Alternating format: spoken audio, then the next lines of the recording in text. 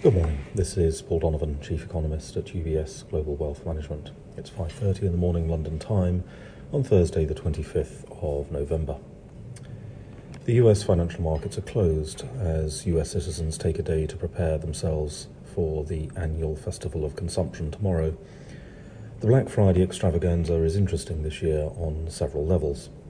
Inflation worries have risen, so will there be as much price discounting?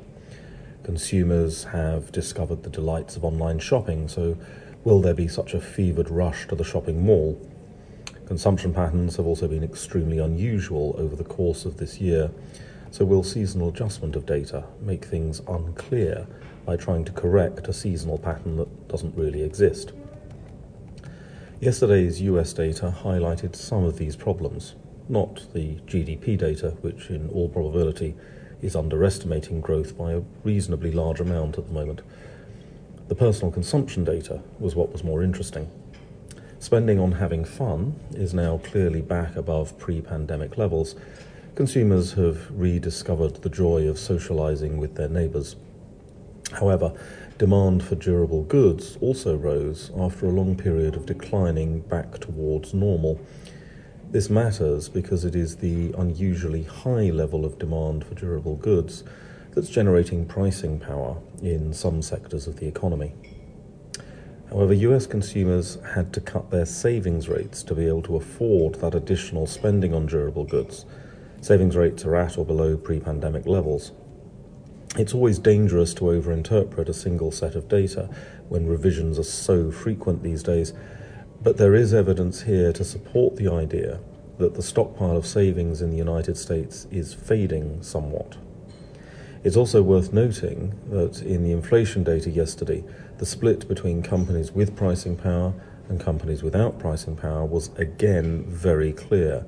Swathes of the US economy are seeing either normal or below normal price increases, but then there are areas with unusually high price increases. This fits with the pattern one would expect to see in response to a demand surge. Central bank policy gets some attention. The minutes of the US Federal Reserve were published last night and showed that some members of the FOMC are prepared to accelerate the scaling back of bond purchases if inflation worsens. While yesterday's inflation numbers might be seen to suggest that in the headline data they were not worse than expected, and the detail does help to support the arguments for teen transitory. Today it's the turn of the European Central Bank, and their minutes are potentially a little more interesting. The ECB is not signalling any policy change anytime soon, but the demand for liquidity in the euro area is likely to fade in 2022, raising questions about how long quantitative policy can credibly stay at current levels. The Bank of Korea raised interest rates overnight in a move that was expected by markets. In Europe, Germany has a new government with the so-called traffic light coalition being formed. Markets had expected this and are not likely to react at this stage. The time to react is when the government starts to govern, and there's a bit more of a sense of where policy will be heading. Sweden's position was a little different yesterday. Sweden did have a new government yesterday, but it collapsed in a matter of hours when the budget proposals were rejected by Parliament. There are elections due next September, and for now a minority government is being suggested. The Swedish Riksbank meets to decide on central bank policy today. That's all for today. Have a good day.